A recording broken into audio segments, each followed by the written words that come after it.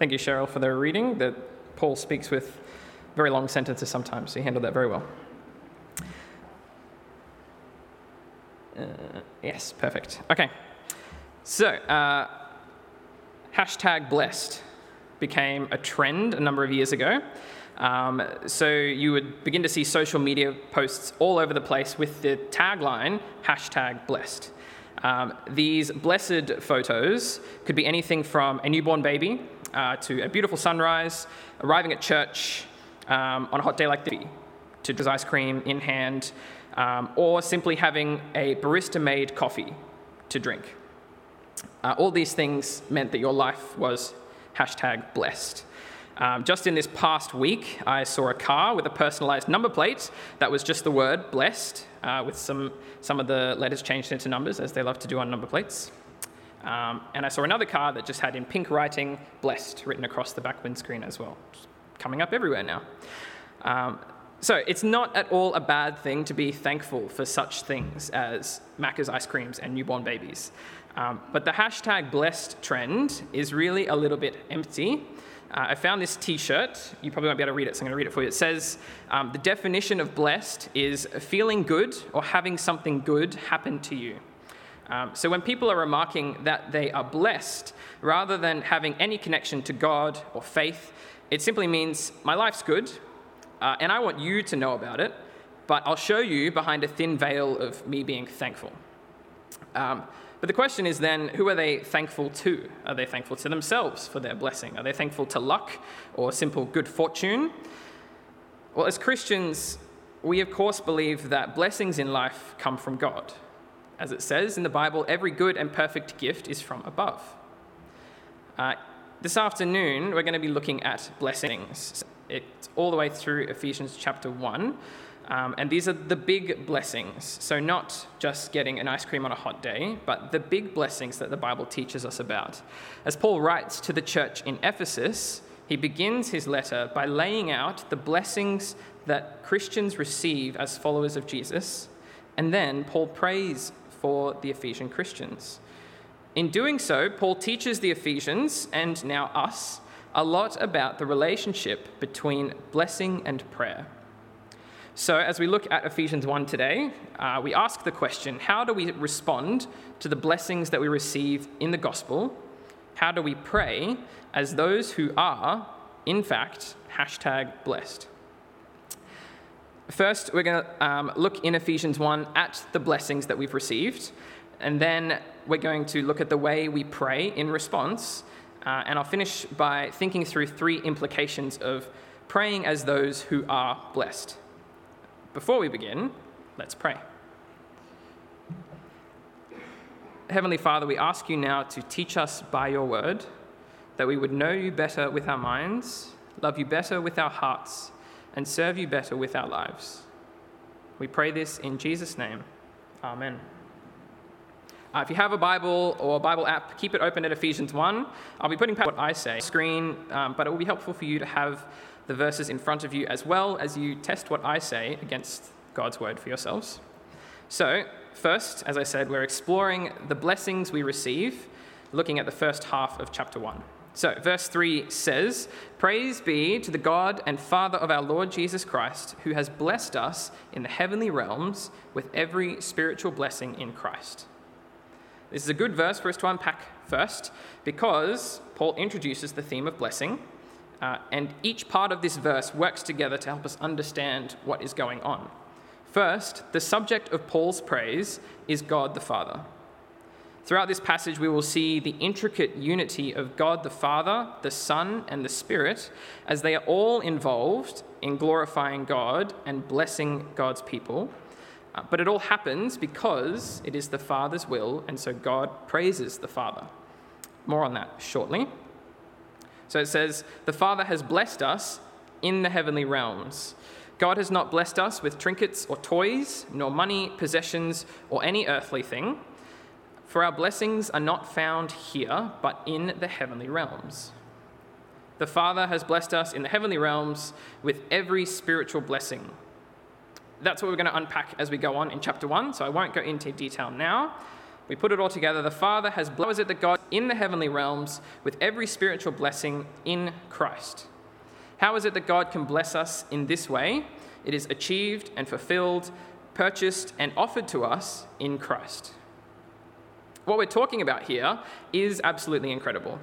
This is the very peak of blessing. This goes far beyond any worldly joy that we could possibly gain.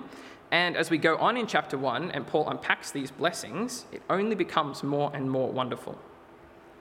We're going to read on from verse 4, and as we do so, we're going to see how God the Father, Son, and Spirit are all involved in the work of blessing us. So we're going to work our way through. As we go, I'll clarify at times who's talking.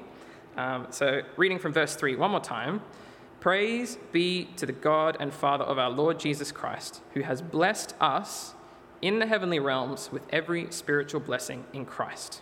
What are these blessings? Paul goes on. For he, God, chose us in him, Jesus, before the creation of the world, to be holy and blameless in his sight. In love, he, which is God again, God predestined us for adoption to sonship through Jesus Christ, in accordance with his pleasure and will, to the praise of his glorious grace, which he has freely given us in the one he loves. Again, work. As I mentioned before, notice that God the Father is at work. All of this is happening, verse 5, according to his will and pleasure, and according to his glorious grace, verse 6. God the Father is at work. God the Son is the one through whom the Father achieves his purposes.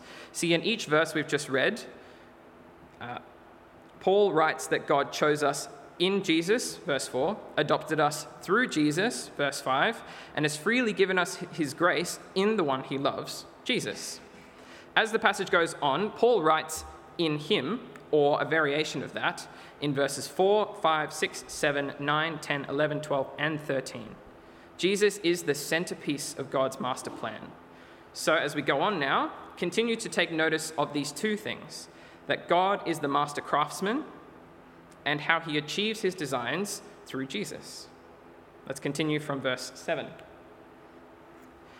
In him, this is Jesus again, we have redemption through his blood, the forgiveness of sins, in accordance with the riches of God's grace that he lavished on us.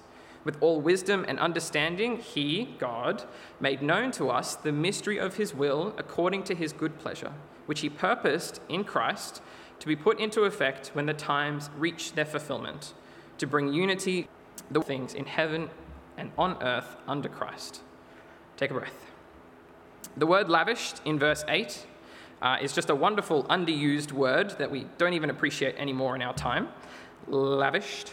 It comes from Latin roots, which then turned into French words. The French words mean to wash or a flood of rain. So Paul is describing a figurative downpour of God's grace that pours down on us and washes us clean through the blood of Jesus. It's also helpful to note at this point that every spiritual blessing from verse 3 that we're receiving in Christ by God's will is something that we don't experience fully yet. As Paul says in verse 10, this is all to be put into effect when the times reach their fulfillment.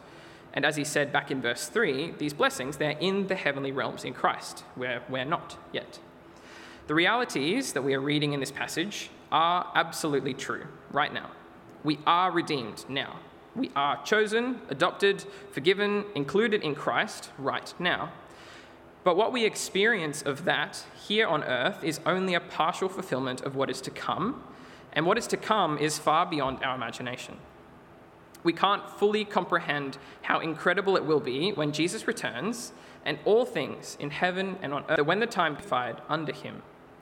It's beyond our imagination now, but praise God that when the time comes, we will see and we will understand, and our unity under Christ will be fulfilled and awesome.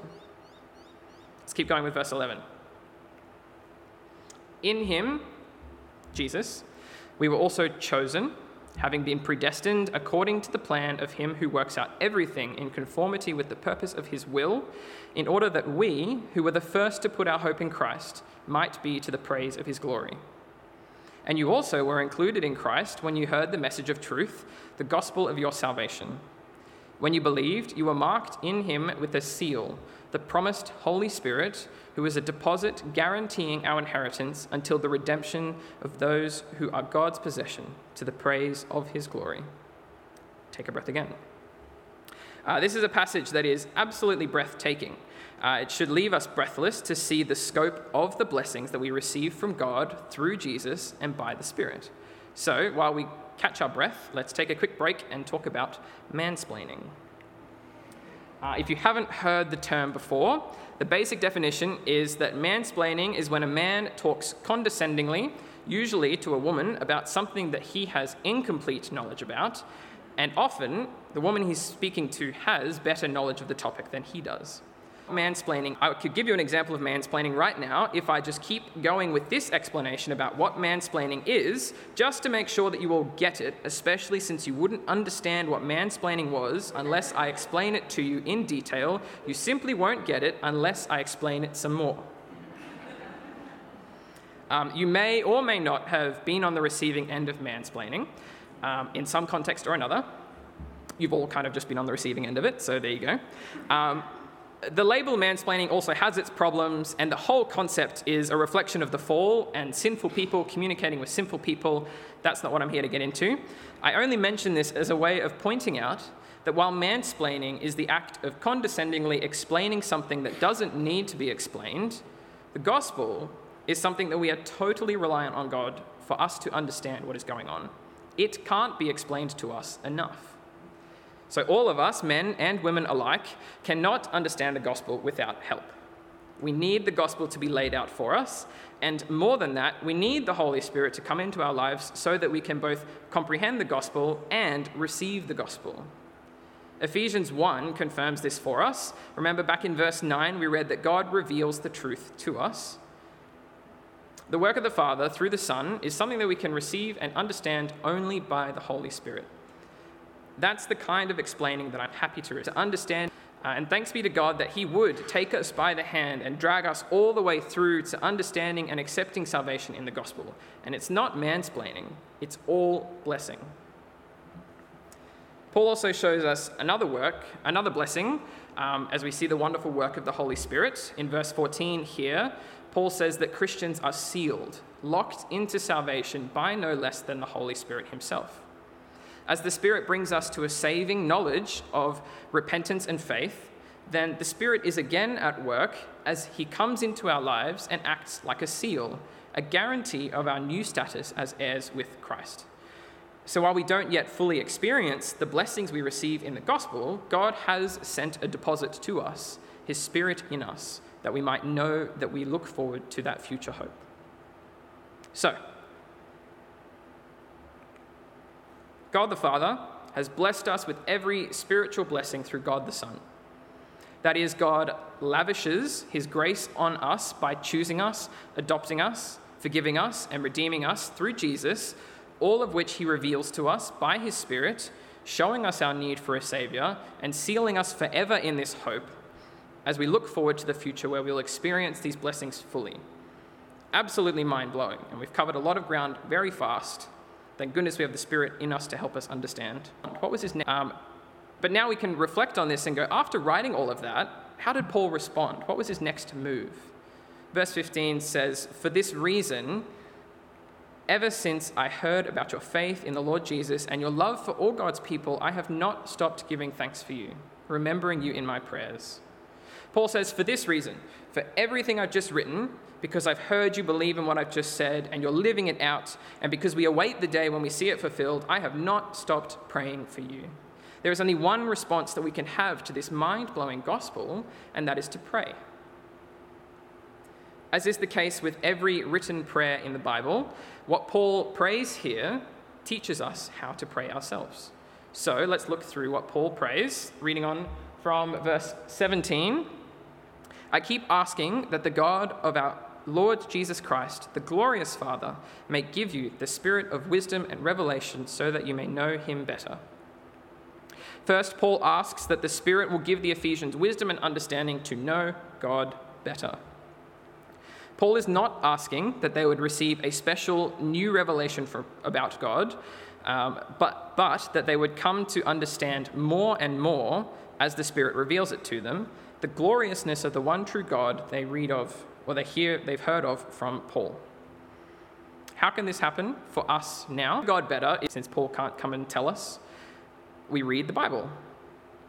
To know God better is to learn of his character, which is on display in his word, as he rescues his people over and over in the Old Testament, as he speaks through his prophets to warn, to teach, to guide his people. And above all, the character of God is on display in the life of Jesus, who is God in the flesh. And so Paul prays that the Ephesians would know God better. Reading on, verse 18 says, "I pray that the eyes of your heart may be enlightened, in order that you may know the hope to which he has called you, the riches of his glorious inheritance in his holy people." In the Bible, the heart is synonymous for the mind, will, and spirit. So Paul's prayer for the Ephesians, that the eyes of their heart would be open, is that all of their very being will be opened to a deeper understanding of the hope that God has called them to, which is the glorious inheritance that Christians enter into through Jesus. There is a pattern to notice here as Paul is praying. Paul seems to be praying for the things that the Ephesians presumably already know. They already know God because they trust in Jesus, and they already know the hope. They have to know the hope to be Christians in the first place. Paul knows that they know this, and he said as much in verse 15. The reason he's praying is because he heard that they know the hope.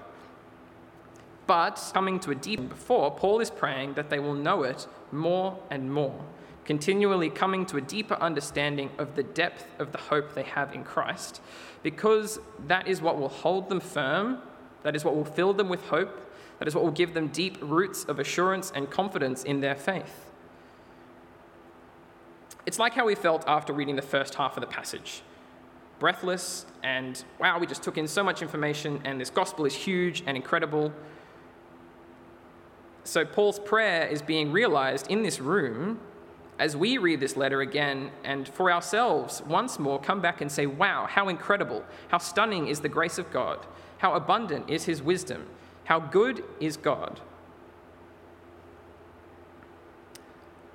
The thing that we're having at this point could also be described as a light bulb moment.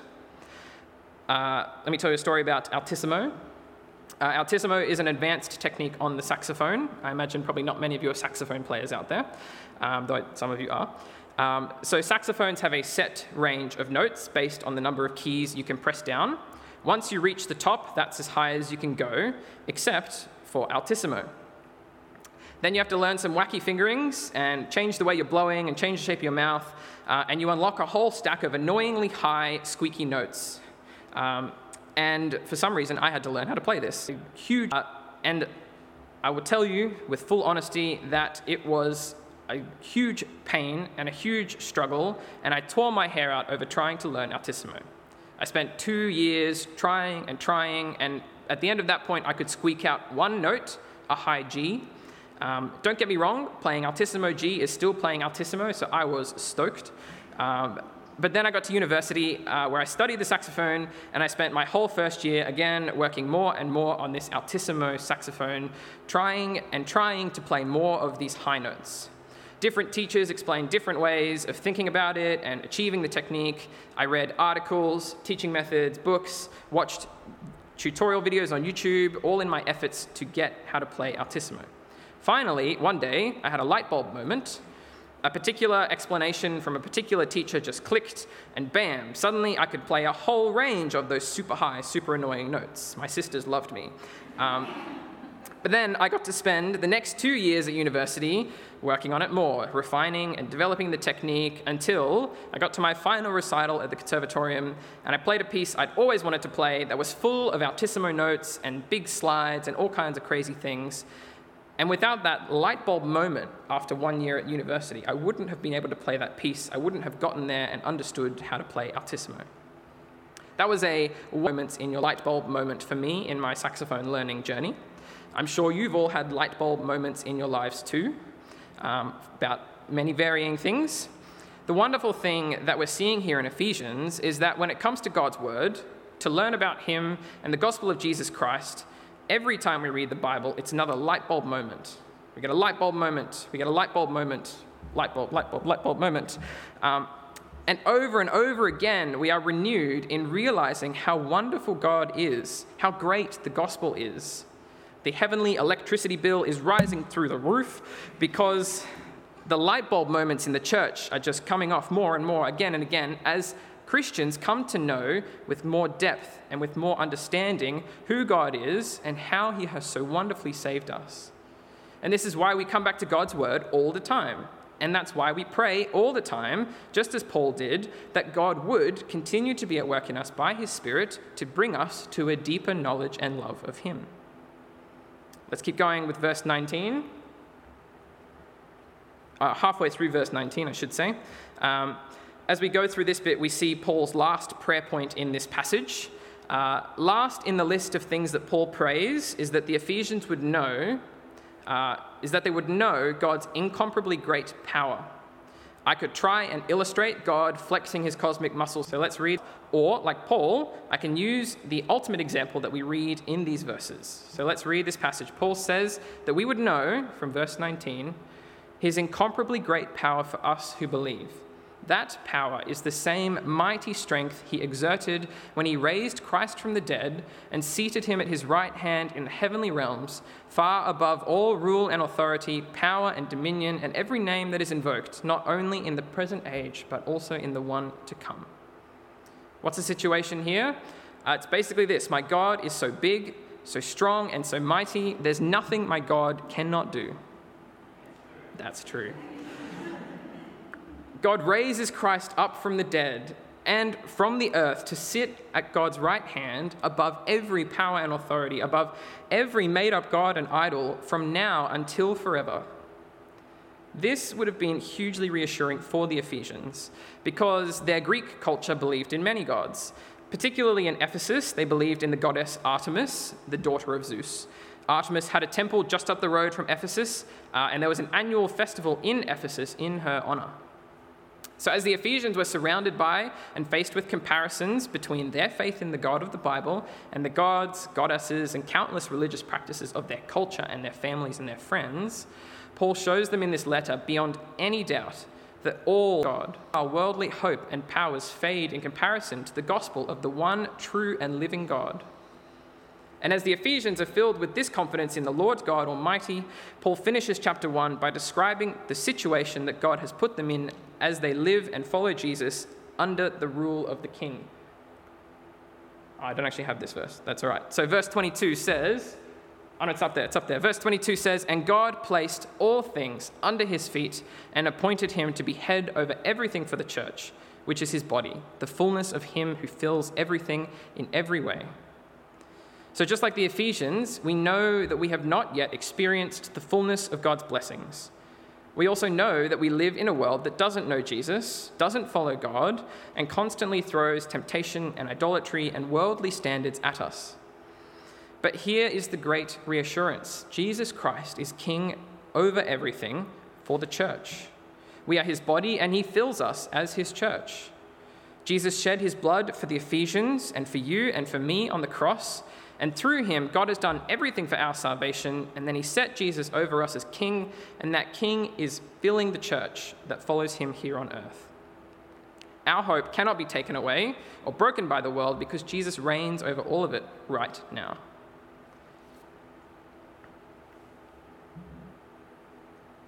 Things that are received. We've talked through the second half of this chapter, how Paul prays in response to the blessings that are received by God's people.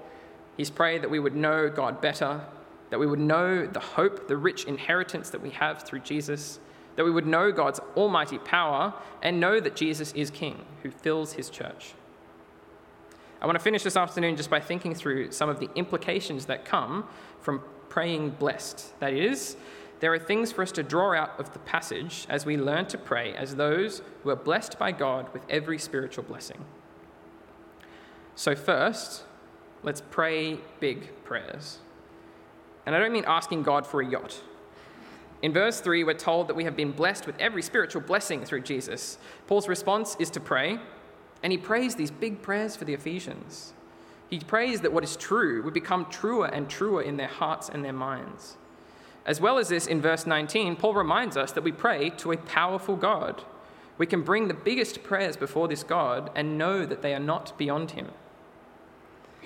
I'm not saying at all that small prayers are wrong or useless or unhelpful or unvalued by God. God is so big that there is no request too small that he will not hear it.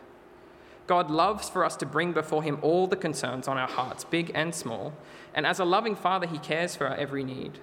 But what we're encouraged and should passage is that Paul prays big prayers, and we can and should bring big prayers before God. We thank him for the great gospel hope we have. We ask him to grow that hope in us. We trust in his mighty power, and we ask for him to grow the church. Let's pray big. Second, let's pray intentionally. In verse 16, Paul says that he has not stopped giving thanks for the Ephesians. And then in verse 17, he says he keeps bringing his requests before God. How good is it when our response to all things in life is to pray? Communication is a two-way street, so just like Paul, let's keep talking to God, bringing our requests before him, continuing to thank him, continuing to praise him in prayer. As we seek to do this, here's a simple phrase to equip your prayer life. Let's pray about that. You hear a Christian brother or sister is struggling, why don't we pray about that? You hear good news, let's thank God for that. Someone is stressed or dealing with a big workload, let's bring that before God. Have you ever said to someone, I'll pray for you, and then the next time you see them, you inwardly cringe because you realize you didn't follow through at all? In Ephesians 1, Paul doesn't just say, I'll be praying for you, Ephesians, and leaves it at that. Paul says, I am praying for you. Here's what I'm praying for you, and here's why I'm praying for you, and I'm going to keep praying it for you. Such wonderful, intentional prayerfulness that now has become a wonderful teaching for us. Let's pray intentionally. Definitely not. Lastly, let's pray as those who are chosen. Predestination is a big topic, and I'm definitely not going deeply into it except to refer to what Paul teaches us in Ephesians chapter 1. Notice the way that Paul writes in the past tense for so much of this first chapter. The work of salvation is done. Jesus is on the throne, and we are sealed already into that inheritance by the Holy Spirit. That has all already happened. So we don't pray hopefully, asking that God might follow through on his promises. We pray full of hope to the God who has guaranteed us all these things. And then also in verse 4, it says, God chose us before the creation of the world to be holy and blameless in his sight. I can't even tell you what I'm having for dinner tomorrow night, although we do have leftover chicken, so it's probably that. I can't tell you what we're having for dinner the night after that. Yet before the creation of the entire world, God chose us in Jesus Christ to be saved and to be his people.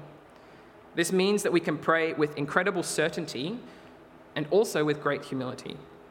God did not choose me because I can play altissimo on the saxophone, nor did God choose me because I like teaching and understanding the Bible. I have done nothing to qualify myself for salvation except to live the sinful life I need salvation from. So I come before God in humble thankfulness as I pray to him, my Savior God, who has blessed me far beyond what I deserve. So let's pray as those who are chosen. Friends, God has blessed us in the heavenly realms with every spiritual blessing in Christ. If there's anyone who has a claim to being #blessed, and I hope I never have to say that again in my life, it is the people of God. We do not deserve it. We do not earn it. He freely offers this hope to anyone who would accept it, and those who accept it are restored to a relationship with their Heavenly Father, who invites us to speak to him in prayer. So, why don't we pray about that? Let's pray. Dear Heavenly Father, you are the great God of all time and all creation and all people. Lord, we praise you for your great gospel and for your great plan of raising up the Lord Jesus to be king over all things and king over us, your church. Lord, we can hardly comprehend the greatness of your gospel and the great depths of you and your power. So we pray that you will, by your Spirit, fill us and continue to teach us these wonderful truths all the rest of our days. Lord, please continue to bring us greater and greater knowledge of your word, greater and greater trust in you and your power. We pray this in Jesus' name. Amen.